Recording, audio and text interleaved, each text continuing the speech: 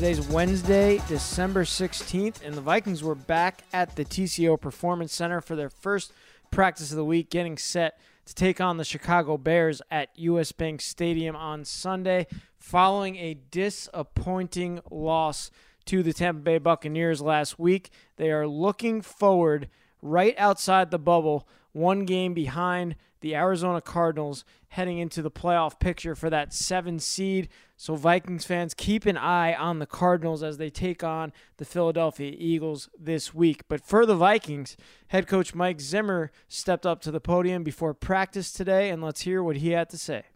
All right, big division game this week. The Bears, they've been averaging 30 points a game last 3 weeks.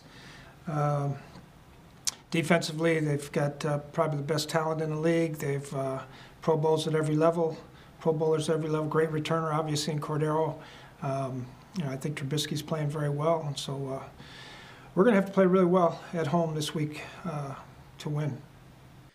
Following practice, there was the first injury report of the week, and there is some not-so-good news for the Vikings as Eric Kendricks, the starting middle linebacker, did not participate in practice again with that calf injury after missing the last 2 games, as well as starting tight end Kyle Rudolph, who is still out of practice with a foot injury, and Alexander Madison was also not able to return from that illness. He did not practice on Wednesday, But good news for DJ Wonnum as he returned last week to the game against the Buccaneers. The rookie defensive end was a full participant in practice on Wednesday with that ankle injury. So up and down news on the Vikings injury report as they get set to take on Khalil Mack and the Chicago Bears on Sunday. One thing to keep an eye on this week, make sure to check out the Vikings Vantage on KFan on Friday night at 6:30 as Gabe Henderson and myself interview ESPN's Courtney Cronin,